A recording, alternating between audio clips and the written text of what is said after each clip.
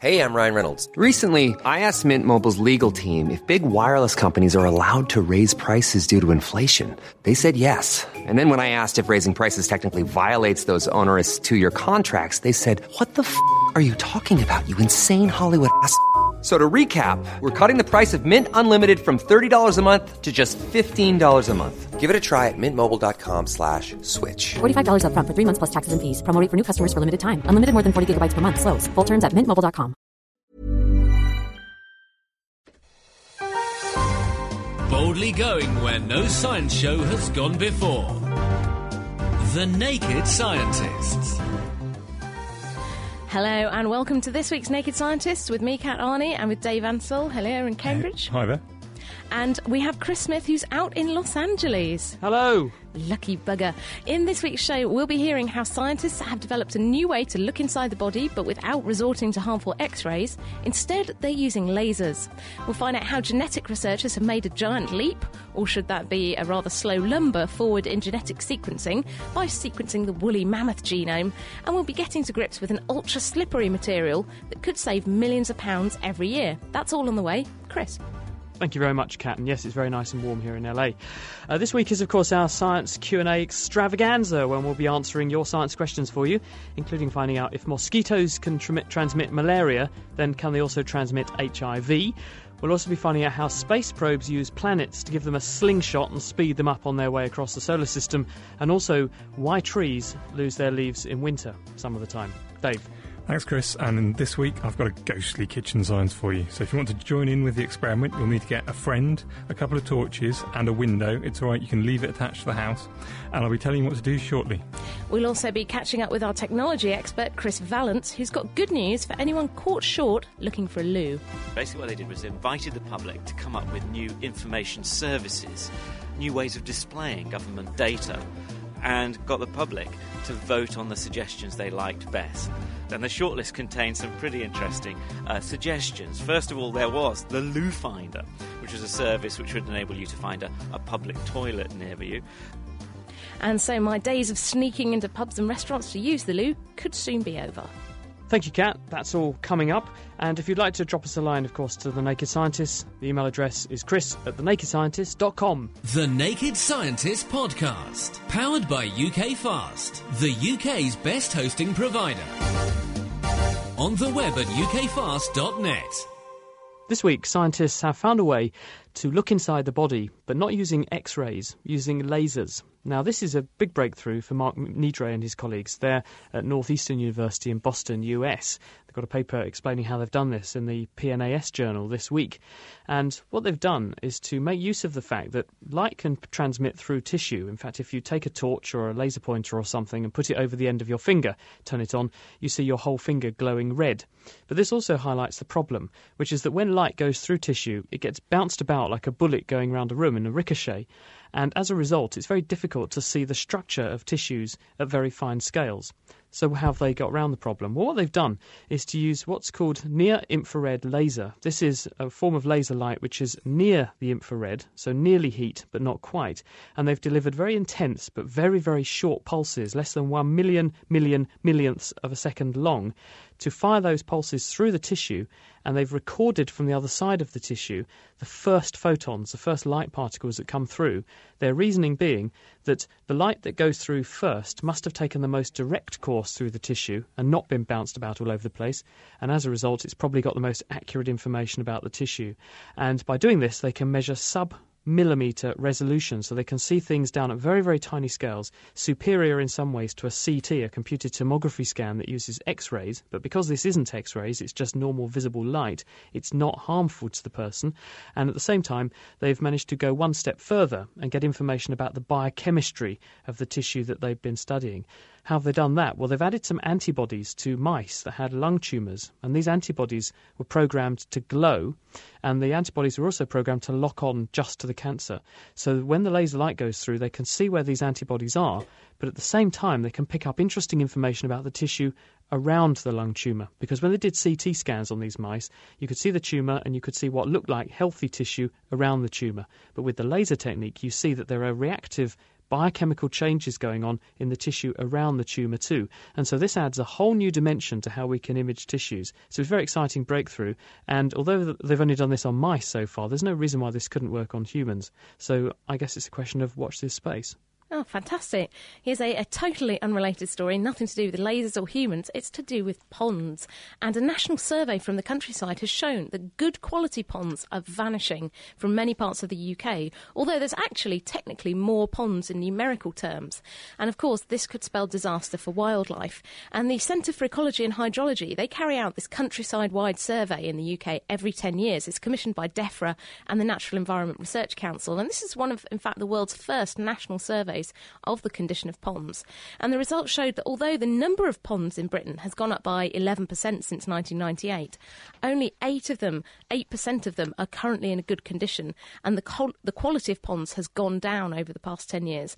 And this is really quite significant because according to Dr. Jeremy Biggs, and he's in charge of this charity Pond Conservation, ponds may seem pretty insignificant. You know, maybe you just use them for a bit of pond dipping or that you fall in them by accident. But in fact, they have at least as much variety of wildlife as rivers and lakes, and they provide a very important refuge for many endangered plants and animals. And many very rare and delicate freshwater plants and animals do depend on ponds, so this fall in quality could actually be really serious. And of course, ponds are also a very important carbon sink as well for taking carbon dioxide out of the air. And although it's positive that the number of ponds in the UK has increased, we really need to improve the quality. And in fact, Pond Conservation is starting a 1 million pond project. So they're starting on with 5,000 new ponds, so they're not going for the 1 million straight away. But ponds are actually much more significant than you might have thought for wildlife and for carbon. But Kat, if the problem is the quality, not quantity, just having more ponds is not going to change that, is it? It is. So they're planning on trying to get people to make new ponds and keep them nice, and trying to think about the areas where people put them, trying to keep them away from agricultural runoff. So really thinking about not just making more ponds for the sake of it, but trying to build good quality ponds. It's going to be very important. Cool, thanks, Kat. Now, on another completely different subject, if you're making a machine with moving parts, you often want to make these moving parts slide past each other, even if you've got two gear wheels. As the teeth mesh and unmesh, they're actually sliding past each other. And a big loss of energy in most machines is the friction that it takes to do that, so it's just energy which is wasted.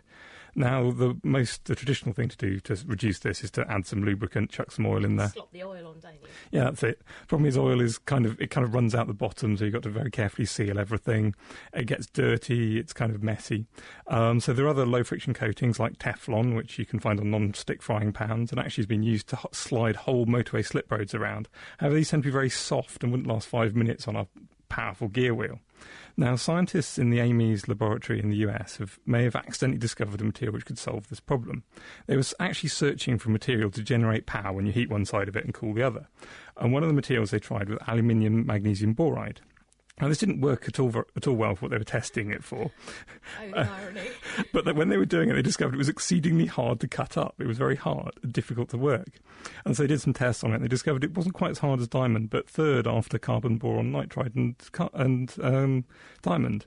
They also found it was incredibly slippery. It had a coefficient of friction of 0.02. That means if you push down with 100 newtons, you only have to push sideways with 2 newtons to make the block move. Which is actually more than twice as good as Teflon and more than 8 times as good as steel, which has been lubricated. Dave, why is it so slippery? They don't really know. There are some theories that possibly you get water molecules from the air stuck on the surface, which acts as a sort of it's self-lubricated with a little tiny bit of water on the surface. But they're looking into it. It's got a very, very strange structure. Most hard materials are very regular, like diamond. But this one seems to have all sorts of cracks in it, holes in the structure, and it's just very strange. So they're still definitely looking into it. It's still very expensive at the moment, but they reckon that if they manage to mass produce it and coated just all the pump blades on pumps in the United States, the reduction in friction could save over £100 million a year just in saved energy. So how would you actually use it? Because if it's so hard, how would you coat it onto materials like gear wheels in order to exploit it? The way they're doing it at the moment is they basically get a little target of the sort of precursor to it. They put the gear wheel opposite it, then they fire a big laser at this target. It evaporates and then condenses onto the gear wheel. And producing, you only need about sort of 2 micrometre thick, 2 millionths of a metre thick coating on the outside of the gear wheel to get this slippery and very hard coating. And it has the other advantage that it should reduce wear, and so things should last longer. Well, my car's still going okay. Got 130,000 on the clock and it's on its first clutch, so it's obviously doing something right. I've just had to buy a new one, so I think I could do with a hydrogen carbon boron-plated car. Chris? Well, we're talking about lasers. I talked about lasers in terms of how they could see through tissue, but what about using them to actually help you hear better? Australia is the country where the cochlear implant was first invented. Cochlear implants are electrical devices which directly stimulate electrically the nerve cells in the inner ear, which is the part of the ear that turns sound waves into nerve signals that the brain can understand. And this has been used to revolutionise hearing aid design, because in some people where there's damage to the cochlea, it's very, very difficult in order for people to pick up sound waves. What the cochlear implant does is to pick up those sound waves, turn them into electrical signals, and then with an array of electrodes, stimulate the right bits of the cochlea that are sensitive to certain sound waves so that the person gets some degree of hearing back. The problem is that there's a finite limit on the number of the electrodes that you can actually put into these cochlear implants, because if you put them too close together, then when you stimulate one electrode, and that makes the person hear frequencies of one type, then the electrical signal sort of spreads along the cochlea and stimulates some of the other electrodes too.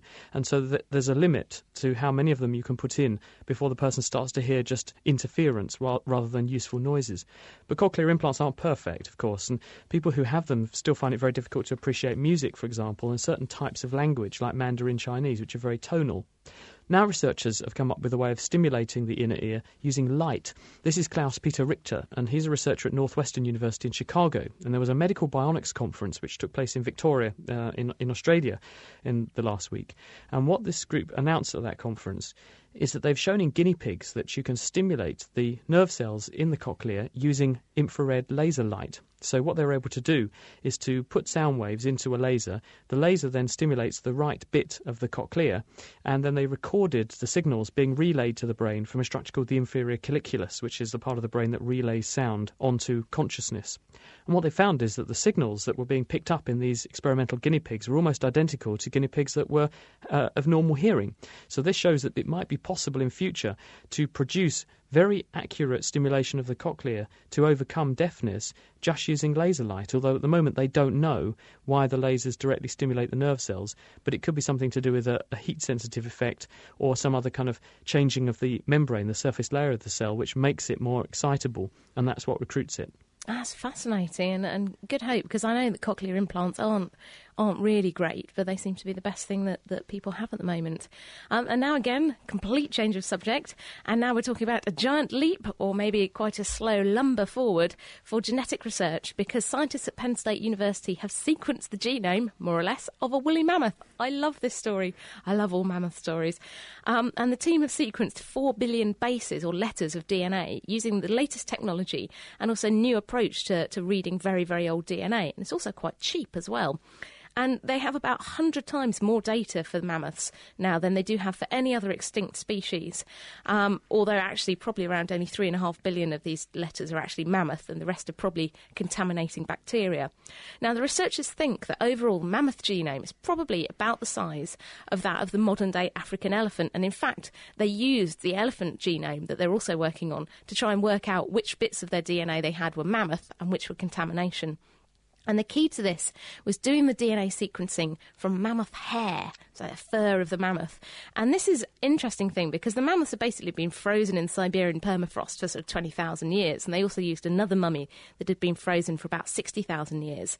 And the hair actually preserves the structure of ancient DNA better than bones because the hair proteins almost act like, plastic wrap or cling film, encasing the DNA and helping to keep it free of contamination. It's also relatively easy to get contaminating bacteria and things like that off the hair. And so by comparing the mammoth sequence to that of modern-day elephants, the researchers now think that mammoths and their modern cousins separated about 6 million years ago, around the time that we evolved from chimps. But unlike humans and chimps, which we've relatively quickly evolved and separated into two very distinct species, it's likely that mammoths and elephants have evolved at really a much more sedentary and maybe elephantine pace. And this is probably to do with the fact that they don't move very fast, they don't breed very quickly, and they may be more susceptible to things like diseases, which could explain why they went extinct. So maybe those clues to mammoth extinction might be in their DNA as well. And also it is another step forward, along with the recent discovery that you could actually recreate, you could clone things from frozen cells. It could be maybe another step to bringing back the woolly mammoth, which I think would be so cool. Slightly scary concept, but anyway. Oh, I want to see it. Anyway, now, it's often said that oil and water don't mix, but if you've ever done any washing up, you'll know you can make them mix by adding a detergent. This reduces the amount of energy it takes to mix the two together, so it stabilises little globules of oil in water, or vice versa. Now, this sort of thing is often done in chemistry, quite often to dissolve something like some nanoparticles in a liquid they wouldn't normally dissolve in. This means these nanoparticles can be used to catalyse a useful experiment, a useful reaction, and produce a useful result at the end. The problem is that you've now got all these very expensive nanoparticles suspended evenly throughout a great big volume of solvent. And normally the only way you can separate these out is by spinning them using the sort of centrifugal force to separate the heavier nanoparticles down like to a one salad end. spinner kind Bit like of a thing. salad spinner, idea, yeah. Throw all the heavy particles out to the edge and get rid of all the solvent. The problem is centrifuges are big, expensive, dangerous things, and it's never going to be a solution to mass production. Now, chemists from the University of Bristol have developed a chemical which could solve these problems. Normally it works like a normal detergent, allowing droplets of water to dissolve in oil. But if you shine ultraviolet light on it, it suddenly ceases to be a detergent and will dissolve in the water again. The water droplets have got nothing to help them stay separate in the oil, and then they clump together, and then it's easy to separate them out. Right, how does this work? How does ultraviolet light make this turn from a detergent to not a detergent? Well, what they've done is they've taken a normal detergent molecule and added into it something called azobenzene. Now, this has got a little junction in it. And when you shine ultraviolet light on it, it kind of gets a kink in it. And so this is to do that, like all these molecules are very long and complex, that they've got sort of very long bendy bits in them, haven't they? And if you put a big kink in it, it changes all the properties of the material and suddenly makes it soluble in water, and it will dissolve in water. But the really, really elegant feature is then if you shine visible light on it, it unkinks it, and you can then put your nanoparticles back in the next batch and use it again and again, and it's beautiful recycling. Absolutely brilliant. Isn't science wonderful? Bringing the facts to bear. The Naked Scientists. You are listening to The Naked Scientists with me, Kat Arney, with Dave Ansell here in Cambridge, and we have Chris Smith, who's over in LA, the lucky bugger. We're also beaming the programme into Second Life, as we do every Sunday at 6 o'clock GMT, which is 10 a.m. Second Life time. If you'd like to join us, go to the Scilands in Second Life and drop by the Naked Scientist mansion and pull up a pew. So we're going to answer all your science questions, hopefully try and answer them for you today. And our first question here comes from Ed Hurtle in the USA, and he has a question for Chris. So if you're there, Chris, why can't mosquitoes transmit diseases like dirty needles can? Yes, well, of course, the thing we know that mosquitoes are very good at transmitting is malaria. And the way in which they transmit malaria is that people who have malaria are made more susceptible and they're more attractive to mosquitoes in the first place. So the mosquito flies in, bites the person who is infectious for malaria. The malaria parasite, Plasmodium, then gets inside the body of the mosquito, where it infects the gut cells of the mosquito and grows or replicates in there. This means that from a very small initial infecting dose, you have a very big dose then living inside the mosquito. The mosquito then goes and feeds on a second human who isn't infected with malaria, and in the course of feeding, the mosquito injects some of its saliva into the person, which acts as an anticoagulant and also as an immunosuppressant, so that the person's immune system doesn't attack the mosquito while it's feeding. And in the course of injecting that saliva, it now injects some of those malarial parasites which are inside it, now at very high levels, into the person, and that's how the person catches malaria. But what about things like... what about things like viruses and HIV? Because I know this is a worry. But with HIV, the problem with HIV is that it's not actually that infectious. But when it comes to a mosquito, the problem for HIV is that it can't actually infect the mosquito. So a person who has HIV doesn't actually have very much virus going around in the bloodstream until either the latter stages of the disease, when they've got AIDS, or right at the very first part of the disease. So the amount of virus taken into the mosquito is very low. But then when the virus gets into the mosquito, it gets broken down or destroyed by the mosquito's digestive juices. It's not adapted to infecting or persisting inside the mosquito. So when that mosquito then goes and bites another person, the amount of virus that's in there is vanishingly small, if not zero, and therefore the amount that gets put back into the next person who gets bitten is absolutely tiny, and as a result, the person doesn't get infected. And that's very useful and very fortunate because, of course, with 30 million people on Earth, or more than 30 million people on Earth at the moment infected with HIV, if it could spread that way, it would be a major problem because malaria infects about 3 to 500 million people every year and kills about 3 to 5 million of them. Crikey, well, let's hope it doesn't figure out how to do it. Anyway, it is time to get experimental now. And Dave, what have you got for us in our kitchen science this week? Well, this week's kitchen science is incredibly simple. All you need is a window. A window? Have we got a window here in the studio? I don't actually have a window, it's a bit awkward, but I do have a useful piece of glass. Is that like part of your coffee table? It was originally a set of bathroom scales, which got adjusted for another purpose, and so I had the glass left over, so this works as a good window. Okay, so we have a piece of glass. So if you imagine this was a real window. Okay, so yeah. Shall I hold it? We're standing each side of the window, so you need to get you to stand on one side of the window and get your friend to stand on the other side of the window. Okay, you don't have to be friends with them. Or just another person. Another person, an Any old acquaintance. person. Okay, you each need to have a torch. Okay. Okay, so you have that nice a big large torch. Okay. Okay, yeah. and then what I want you to do is first turn off all the lights on both sides. We'll do this in the second half. Later, okay. Turn off all the lights both inside the room and outside, if possible. And then first turn on your torch and see what you can see and what your friend can see. And then turn off your torch, get them to turn on their torch and see what they can see and you can see. And then turn on both torches and see what you can see. Okay, so we're here, we're in the dark. I would turn on my torch. Facing at your face. Facing at my face. Yep. And see what I can see. Then you would turn on I would turn mine off. You turn yours on. Yep. And see what we can see. So it's got to be pointing at my face. Yes. Lighting up my always face. Shine your torches at your own face. Okay. And then we both do them together. Yep, that's right. Right, so at home, you need a mirror, a friend or acquaintance. Not a mirror, a glass. It looks a bit mirrory. I can see my window. Dirt in it. You need a window, 2 torches, and someone that you know who will be willing to do this. And we'll be trying it later if we can work out where the light switches are in the studio. Anyway, now we've got a few more questions.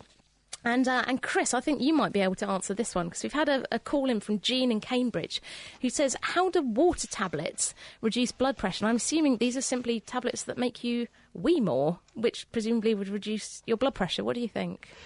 Yes, and the simplest way to think about this is that when you take a diuretic, in other words, something that makes your body lose water, that's what water tablets are, then you're reducing the volume of water in the body, and therefore you're reducing the volume of water inside your blood vessels. And blood vessels are a fixed size, and the more water that you put inside them, otherwise known as blood, then the more stretched they are, and therefore the higher the pressure, because liquids are incompressible. So if you lose water from the body, then this means that there's less fluid in the vessels, and as a result, the pressure is a bit lower. That's probably an oversimplification, and there's probably more to it than that. We know that some of these blood pressure tablets have other effects which affect metabolism, and they also affect the amount of sodium in the body, and that's principally how they work. But put simply, it's because you're reducing the volume of liquid inside a sealed container, and if you take some liquid out, then the amount of stretch, the pressure in the blood vessels must go down. Excellent. Okay, and here's a nice question for you, Kat. Now, from a scientific or health perspective, are the differences between red wine and red grape juice besides the presence of the alcohol? This is a great one because everyone wants to know, can I drink red wine and will it prevent cancer, all that kind of stuff. And the answer is that yes, there are obviously chemical differences between grape juice and wine, and the main one being the presence of alcohol.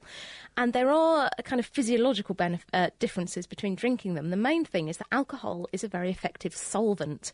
And a lot of the sort of biological chemicals that may be found in wine can be dissolved into fat using alcohol. That's why alcohol's a great solvent. So you'd probably be able to get more chemicals into your body by drinking wine. And this is also actually why if you smoke and drink at the same time, you'll actually do yourself a lot more harm than if you just smoked or just drank alcohol. Because alcohol does help to all these nasty, nasty chemicals that are in tobacco smoke to pass into your body much more easily. But in terms of the absolute health benefits of what's in red wine, the main culprit is a chemical called resveratrol. And, tabloids get very excited about this and say, red wine, we should all drink loads. Resveratrol is a really interesting molecule, and organisations like Cancer Research UK, I know, are investigating it to see if it can prevent cancer. But the amount that you get in the average bottle of red wine is actually relatively small. And a scientist told me before that you would have to drink hundreds of bottles of red wine a day to actually get enough resveratrol to have an effect.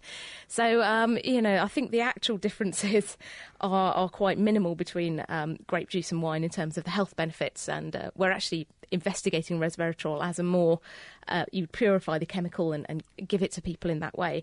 In terms of actual alcohol health benefits, the research has shown that there's benefits certainly for heart type things, for cardiovascular disease, in a very small group of people. And this is basically, I think, men over the age of 50 and women over the menopause who drink 1 unit of alcohol per day, and that's a very small amount.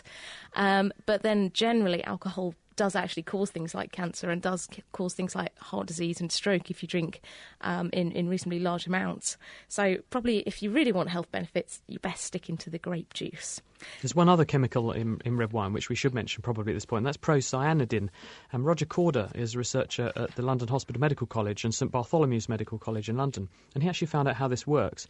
You can find lots of procyanidin in Tannat grapes, which are from southwest France, and also some of the grapes that grow at very high altitude. And the reason you find that is because it's an antioxidant molecule and it helps to protect the grapes from ultraviolet. But when you put it into your body, what Roger Corder found is that it helps to relax blood vessels. So in fact, this is present at sufficiently high quantities in red wine that you would have at therapeutic levels, i.e. a glass with dinner, and it will cause a reduction in things like blood pressure and therefore reduce heart disease and stroke risk. So if you go and buy red wine, look for Tannat grapes because they're the good ones. Now, this is The Naked Scientist with Chris Smith, Dave Ansell and Kat Arney, and we're answering your science questions for you. If you'd like to get in touch with the programme, do email us. The email address is chris@thenakedscientist.com. Dave, got a very quick question for you. This is from Kenneth Ellinson, and he says, how do space vehicles pick up speed by using other planets' gravity to slingshot them on their way? Yeah, this is a really neat trick which NASA and other space agencies use called the gravitational slingshot. Now, the way it works is that because the planets are orbiting, they're moving, they're not stationary.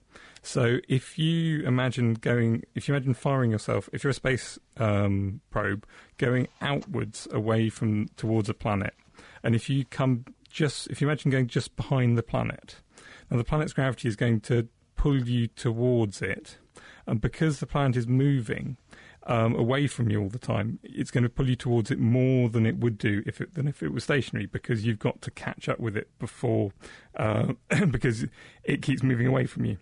So you don't move towards it as quickly as you would have done. So you actually gain energy. So when you leave it, you actually gain a load of energy from this planet, and you slow the planet down a bit. So do you have to get the angle of attack or approach to the planet just right so that as the planet moves away from you, it doesn't pull you off course again? Well, I mean, the whole point is that it's using the planet to pull you off course in a way which helps you. So yeah, you've got to have a very careful approach. If you want to speed up, you go behind the planet. If you want to slow down, you go in front of it. And then overall, this will give you more energy or less energy and get you to where you want to be. Intriguing. Thanks, Dave. Stripping down science. The Naked Scientists. You are listening to The Naked Scientists with Kat and Dave here in the studio, and with Chris in LA. Not that we're jealous because it's freezing cold here. Anyway, still to come, Diana O'Carroll, the glamorous ever Diana O'Carroll, is going to find out if helium balloons can float on the moon. And in Kitchen Science, Dave will reveal what happens when you shine a torch on either side of a window.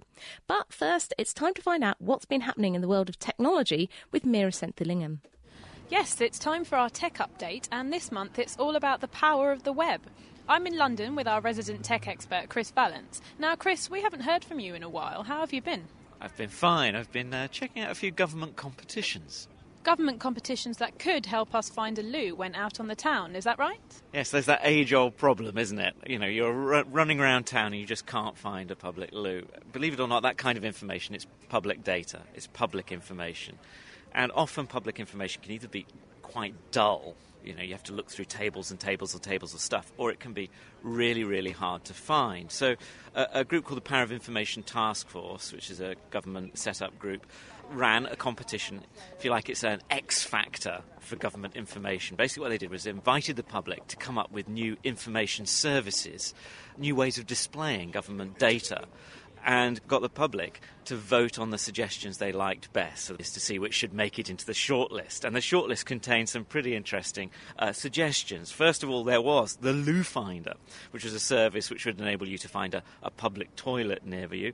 There was the location of post boxes, another thing that would show you the location of cycle paths, and something else which would show you school catchment areas. And I think that's quite an interesting thing, because that sort of shows that you'd think it'd be easy to find out where your school catchment area is. In fact, it's surprisingly hard.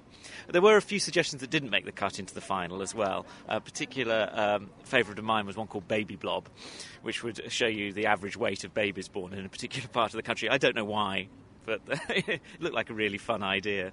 So a lot of interesting ideas, but it's those 5 that are going to get some development funding, so you're likely to see those actually becoming reality in a while. Well, with some of those, I mean, like you say, the catchment areas and also the one that shows you cycle paths, you would think that they would already be available. Well, I think that's one of the issues coming out of this, is it does show how much public information of a quite basic sort can be quite hard to find. That's the question I put to the Cabinet Office Minister responsible for the competition, Tom Watson. I asked him if basically wasn't this an admission that public information hadn't been easy to get hold of.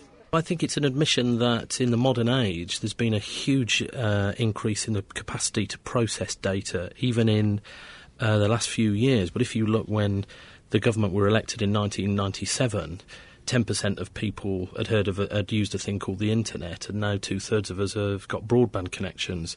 We're much more used to crunching up data, doing clever things with information.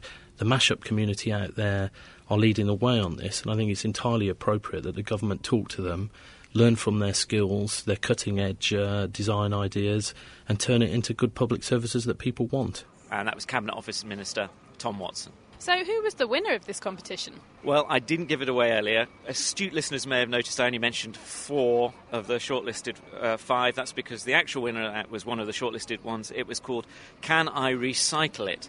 The idea is it'll enable you to type in your postcode. If you've got something, you don't know whether you can recycle it and you don't know where you can recycle it, this website will tell you the answer, hopefully. It's all created by a trainee barrister, a chap called Adam Temple, and he told me about why he came up with this idea. When I wanted to throw something away myself and didn't know whether to recycle it or not, my own council's website wouldn't tell me. So I wanted a website that would tell you specifically for any individual piece of rubbish whether you could recycle it or not. And that was Adam Temple, whose idea, Can I Recycle It?, was the overall winner of the government's Show Us a Better Way competition. So thanks to things like this competition then, is this an area that the government is increasingly becoming interested in then? Yeah, I think very much so. I mean, we're sort of sat here outside a coffee shop in central London. I mean, at the moment I could get my phone out, I could look up the postcode we're in, I could plug that in, I could find out who the local MP is through a site called They Work For You. I could find out, if there was something wrong with the pavements, I could complain about it to the local council through a site called Fix My Street. These are all sites created by third parties, but government itself is very interested in harnessing some of this technology. There was recently a big conference that brought together people from government departments, brought together media and academics and sort of net visionaries, if you like, working in this space. It was called the E-Democracy Conference. It was chaired by Dan Jelinek, a journalist and writer on government's use of IT. And I spoke to Dan and asked him what government departments were actually doing it by way of using this kind of new technology. Well, they are beginning to cotton on. I mean, they've noticed and they've started to hear about sites like Facebook. And initially, Whitehall being Whitehall and quite conservative with a small c, they haven't really felt happy engaging with these places. But they've begun to notice that the numbers of people using them are very large, and these are people that they do need to reach. So, for example, if there's an online community with lots of mothers on it, there may be 15,000, there may be 20,000 mothers all talking about something the government wants to give advice on. If all those people were in one physical place, all in a football stadium or something for a big event, the government would want to be there. They'd want to have a little stand giving out leaflets. So if they're all on the internet, the government should go there on the internet and get involved where those people actually are. And that was Dan Jelinek. I think this is going to be a growth area. We're going to see more and more of this kind of interactive tool in the coming years as people really realise how much data is out there. So it won't just be about finding the nearest available public toilet. Well, so as well as finding the loo, we'll be able to speed through London on cycle routes and know where to stop off en route to post that urgent letter. And that was Chris Vallance talking to Mira Senthillingham about recent web developments. Now, tonight on The Naked Scientist, we are answering all your science questions. Our email address is chris@thenakedscientist.com. Lifting the lab coat on the world's best science. The Naked Scientists. It is The Naked Scientists with Chris Smith in Los Angeles, lucky me, and Dave Ansell and Kat Arney in Cambridge. Kat, question here from Eduardo Godoy, who says, why do trees lose their leaves in temperate climates?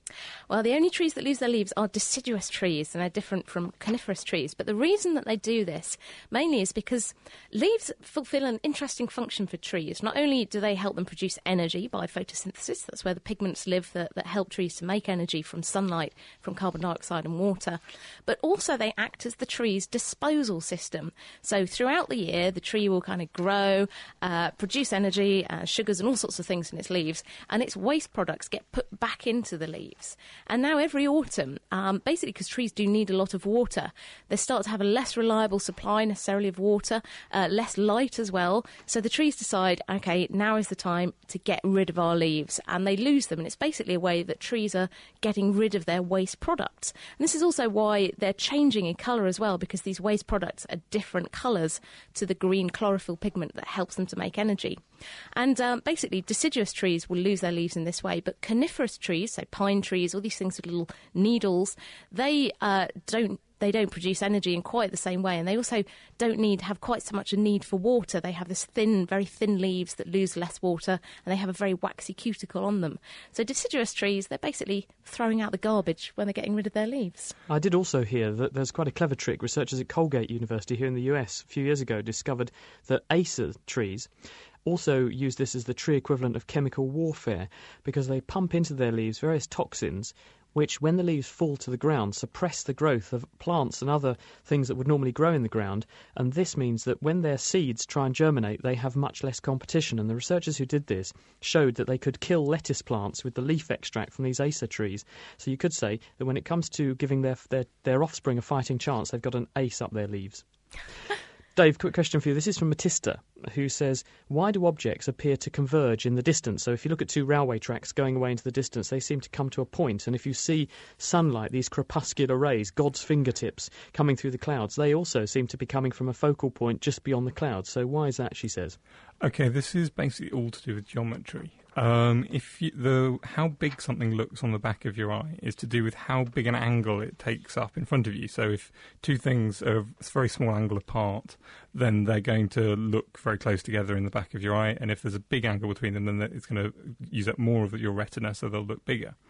And now, how do you make that angle? It's all geometry you may have done at school. If you imagine a triangle, if you got with one side, which is how far away something is, and then the distance, and then a right angle is that how far apart the two objects are.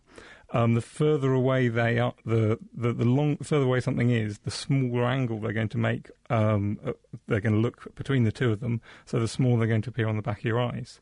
So the reason why railway tracks look as if they're getting closer and closer together is because they're a metre close to you and a metre a mile away from you, but the angle which a metre makes close to you is much larger than a metre will make a long way away from you, so it looks like they're getting closer and closer together.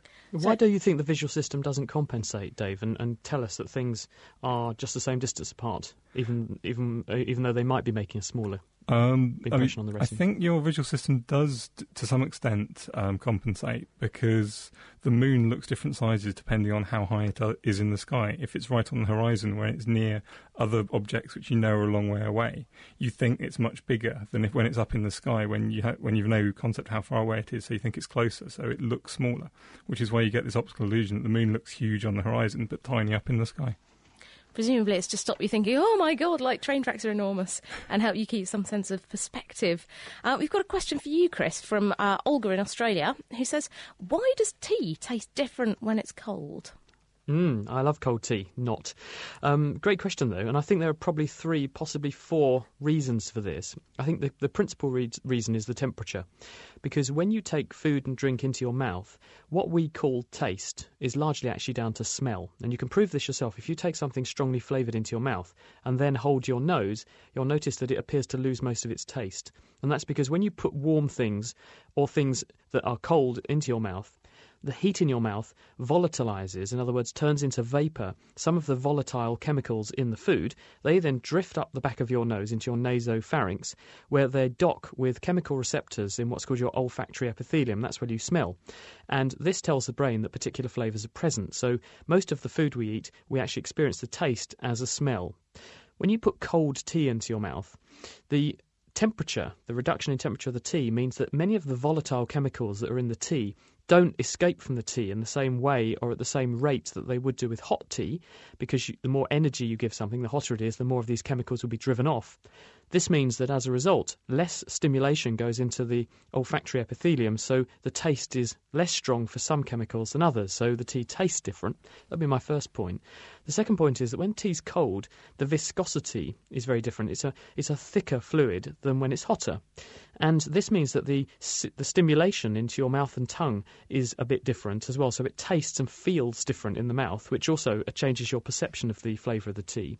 And then there's another possibility, which is that when tea has stood for a long time and got cold, it has separated out according to density of the different components of the tea. Because when you've got a hot cup of tea, you've got thermal activity in the fluid. So hot things are rising to the top and cold fluid is falling to the bottom. And this keeps the contents mixed.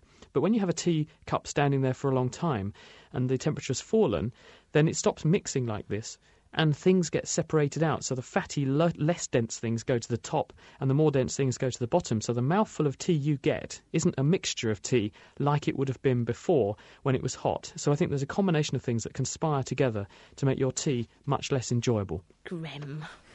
We got a quick question that's come in on the phones from Andrew in Cambridge, and this is probably for Dave. And he says, how does a Yagi aerial work? Now, I've never even heard of a Yagi aerial, so tell us what it is and tell us how it works. Okay, a Yagi aerial is the sort of things you see, TV aerials, basically. The ones whereby you've got you've got a long bit heading out, pointing towards the transmitter, and you've got lots of sort of cross bars along it. So your typical, like, what you think of a typical TV aerial, a stick with lots of sticks across it. But Dave, why are they that shape?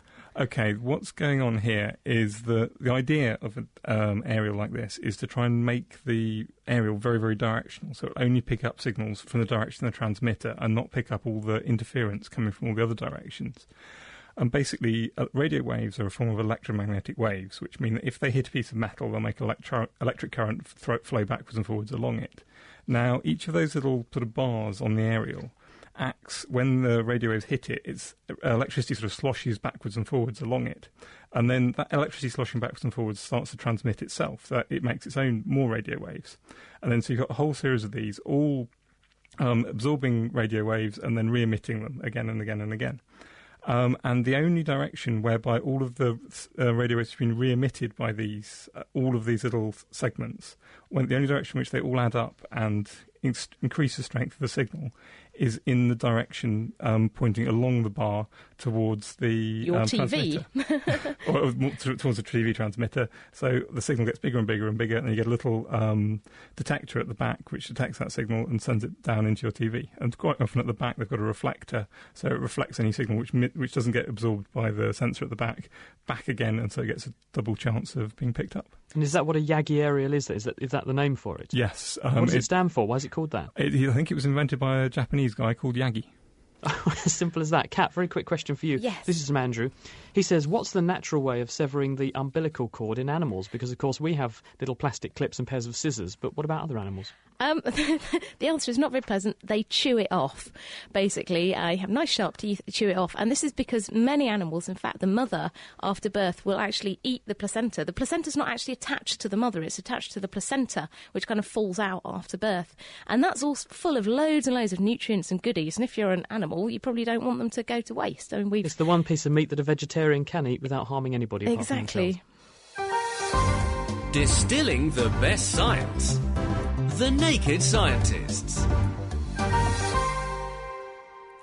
And now it's time to go to Diana O'Carroll, who's not in the studio this week, as she's busy having a party in space for Question of the Week. This week I'm taking a spacewalk to answer this question. Hi, it's Jake from South Dakota, and I was wondering if a balloon filled with helium would float on the moon. So, should Neil Armstrong have celebrated his small step with a giant balloon? Hi, I'm Phil Rosenberg, and I work for the Met Office at the Facility for Airborne Atmospheric Measurements. As far as a balloon's concerned, you need two things to make a balloon float. Firstly, you need an atmosphere for it to float in, and the second thing you actually need is gravity. And that's because the reason why a balloon floats is that the balloon itself is less dense than the air around it. So gravity pulls on the air around it more than the balloon. So the air around it actually tries to push underneath the balloon, and that forces the balloon up and makes it float. Now, unfortunately, the moon hasn't got an atmosphere at all, basically. And therefore you're missing one of the two things that you need to make a balloon float. So in that case, a balloon on the moon wouldn't float at all, it'd just basically land on the floor. However, that doesn't mean that you can't have balloons in space and on other bodies at all.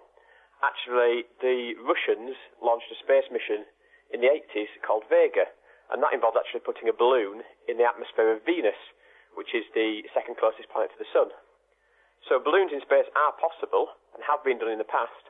And looking to the future, there's a possibility we might be looking at putting balloons on Titan, which is one of Saturn's moons.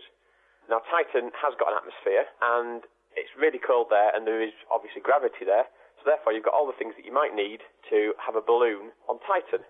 And the reason for doing that would be to have atmospheric instruments that you would hang from the bottom of the balloon, and they would measure Titan's atmosphere. And that's exactly what was done on Venus with the Vega mission. So, unfortunately, no balloons on the moon, but they do have uses elsewhere in the solar system, not just on the Earth. Turns out you need an atmosphere to have a proper party with, although I, for one, would love to party on the moon. Well, from a load of not very hot air to someone who might be full of it. Next week's question is all about lie detectors. Hello, I'm Brian from North Yorkshire. After watching an episode of Mythbusters recently, in which the presenters tried to outwit a lie detector, the question arose in our house as to whether someone with a psychiatric disorder could successfully pass a lie detector test. As some of them don't apparently feel remorse, guilt for their wrongdoings, would they register abnormal readings when asked sensitive questions? So, could the remorseless get away with it? Let us know by emailing chris@thenakedscientist.com or by writing on our forum, which has some of the best answers. That's thenakedscientist.com/forum. Thanks, Diana. And that was Diana O'Carroll, who'll be back in the studio next week when she's come back from outer space to tackle more of your questions. And now here's a bit of a spacey question for you, Chris. And Mark Aguilar has said, why doesn't the moon have a magnetic field? Yeah, that's a very good question. It's all to do with where the moon comes from. If you look at the composition of the moon, and we know what the moon's made of because one of the people we just heard mention, Neil Armstrong, was there, and scientists have brought back samples of the moon's surface, and so we know the composition of the moon, and the answer is that it's largely made of the same stuff as the Earth's crust. Now, where did it come from? Well, scientists have pieced back together a theoretical model of how the moon could have been made, because the moon's very big relative to the Earth. It's much bigger than most moons are. And what scientists think is that around about the time when the Earth was first forming, about 4.5 billion years ago, when the solar system was very young, two planets, the Earth and a second planet, which is notionally called Theia, ended up on a planetary collision course. They had the planetary equivalent of a road traffic accident, and the two ran into each other, and the massive catastrophic collision that ensued meant that a lot of debris from the crust of those planets got ejected like a cocoon around the Earth and this other planet, and the cores of those two planets merged together. So what you ended up with is one bigger planet with a very dense iron core and this cocoon of crusty material around the outside, which then slowly settled, just like the planets formed in the first place, to form a moon, which was all that debris aggregating in orbit around what was then the Earth. And the core of the Earth has got a lot of iron in it. It's a molten iron core, which is mobile, and we think that that's the ingredient you need to create a magnetic field. The moon, being a bit smaller, colder, and made principally of crust material, doesn't have that iron core that's liquid spinning around making this magnetic dynamo effect, and therefore the moon doesn't have a magnetic field. And in fact, if we didn't have a magnetic field on Earth, we would largely resemble Mars, a dried out prune of a planet, because our magnetic field helps to deflect off the solar wind, and that stops the solar wind plucking away all the water and atmosphere from our planet, and it keeps it the fertile, lovely place to live that it is today. Yeah, and also the moon being so much smaller than the Earth, it lost its heat a lot quicker, so it's entirely solid all the way through, so you don't get get this molten core, molten conducting metallic core, which you need to create a strong magnetic field like the Earth has. Thanks, Dave. And now on The Naked Scientists, we're going to do our live kitchen science in the studio. And we asked you to find a window, have someone inside and someone outside it with a torch each, turn one on, turn the other one on, and then turn on both together. We've had a little call in from Mark in Bletchley, who says he's having a job for this experiment. He's 17 floors up and can't get my other half to hang outside. So assuming that you can do this, Dave, on a window that's on the ground floor or inside, what are we doing here? Okay, so we couldn't really get a window inside the studio, so I have a sheet of glass. Okay, so I'll hold it. You'll hold the glass. Here, have a torch. Big torch. Are we going to turn the lights off? Okay. Plunged into darkness. Right. Okay. Now, if I'll turn on my torch first. Okay, so Dave's shining his torch at his face. What can you see now? I can see your face. Unsurprisingly. Okay, I'll turn mine off. Now turn on your torch. Oh, I can see my face and not your face. And if I turn on mine as well? Oh, I can see your face. And a bit of yours over the top? And a bit, yeah. It kind of, we can align them up in some kind of freakish horror science accident. Okay, so we've discovered that. Can we turn the lights back on? Because it's scaring me. What's going on here? Okay, this is actually the same principle that one-way mirrors work on, which you see in all the police dramas and stuff. Oh, yeah, where they're interrogating someone, yeah. And so everyone can sit there watching without being seen themselves. Okay, so what's going on is that glass doesn't just let light through it. If you look at it carefully, it also reflects quite well. Oh, yeah, you can see, yeah. Reflections. It doesn't reflect nearly as well as it transmits, so maybe sort of 5% of the light will get reflected and 95% of it will go straight through. So when I'm looking at you through the glass, you can always see a bit of a reflection of yourself in the glass, but it's very, very weak. I can mostly see your charming and beautiful face, Dave. Thank you, Kat. Okay, now if, however, I make my side very, very, very dark, there's going to be no light coming from me to the glass. So you're not going to be able to see me because it's pitch black. So all you can see is a reflection. But because there's no light from me. So that was when I had the torch on my face and you didn't have the torch on your face. Yeah. Whereas if I've got the torch on my face but you haven't got it on your face, then all you can see is me because there's no light there coming from you to hit the glass to reflect, so you can't see the reflection. And all you can see is me. Yeah, because that's right. All you can see is yourself because I'm not giving you any light. With the one-way mirrors, in fact, there's nothing special. They're not one-way, the mirrors themselves. What they do is they make a mirror which isn't a very good mirror. It will reflect maybe 60% of the light which hits it and let some of it go through. And basically, all the people who are watching have to be in a really pitch-black room, so there's no light coming from them to the mirror and out. And the people they're watching want to be in a really bright room. So the people who are watching in the Big Brother studio or who are the criminals, when they look at the mirror, all they can see is light bouncing off them, hitting the mirror, and then so they can just see the reflection because all the people hiding in behind are in the pitch black and there's no light coming off them. Could you replicate this at home by having really, really mucky windows on one side? You need it to be very smooth. You need basically to have a very thin layer of aluminium on the surface, a very thin layer of silver, which isn't quite enough to make a proper mirror. Absolutely fascinating. So there we go. I wonder if anyone out there tried it, not 17 floors up, unlike Mark, but if anyone tried it at home, let us know if you found that. We should point out also that for our listeners in America, when we say torch, okay, that is a flashlight. Yeah. But I did get an email from one person who said, Dave, love your experiments, just got out of hospital after a significant stay for some plastic surgery to put my face back on after you told me to shine a torch through a bottle of liquid and then look at the beam coming out. I'm sorry. He was joking, of course. Look, Kat, got a question here from James, who says, what do hospitals do with amputated tissue? Talking of hospitals and plastic surgery and things. Oh, nice. Well, in the UK, human tissue is regulated by the Human Tissue Authority, so there are quite a lot of rules about how you have to dispose of it. And I think with some things that are taken off people, you may be offered them to take them home if you'd like to. Cool. But most things, you probably don't want your diseased leg or something like that back. And it depends on what was wrong with the part of you that has been taken off. So, for example, it may be sent down to the pathology lab, so it can be cut up, you can look at it, you can see what was wrong with it. In some cases, with the consent of the person whose tissue it originally was, it may be stored for research. So, for example, this happens with things like cancers a lot of the time. We try and bank them so we can study them in the future. And obviously there's been quite a lot of things in the news, not so much recently, but about people's organs and tissues being stored without consent.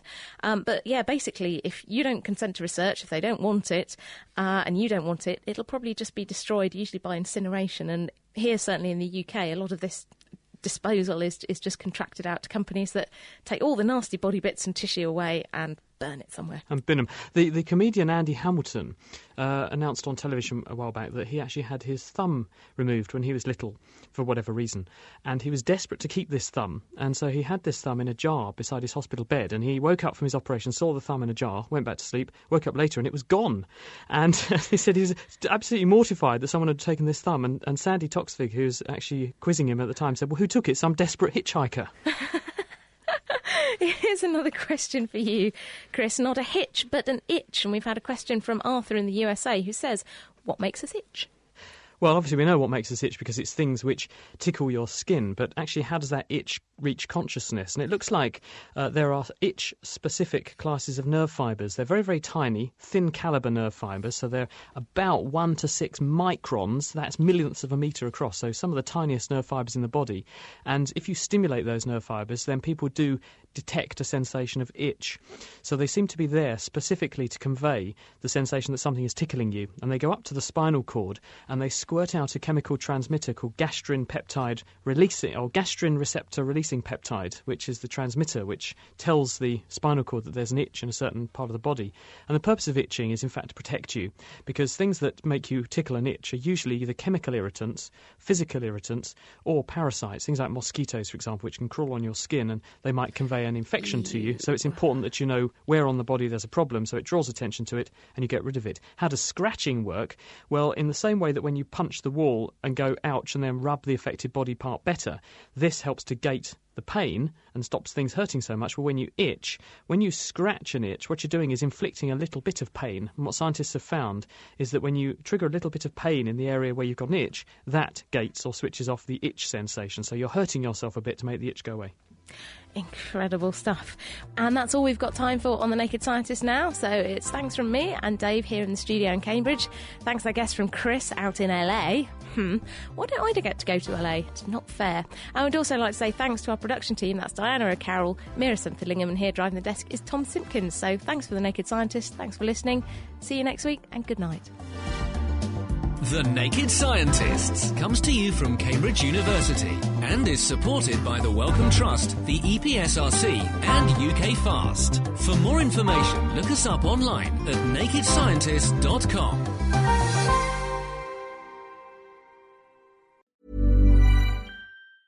When your skin feels nourished and glows, you radiate confidence. Osea makes giving your skin a glow-up easy with their clean, clinically proven Mega Moisture Duo. This seaweed-powered duo features 2 of Osea's best sellers, Undaria Algae Body Oil and Undaria Collagen Body Lotion. Glow from the inside out. Get 10% off your first order with code GLOW at OseaMalibu.com. That's OSEA Malibu.com, code GLOW.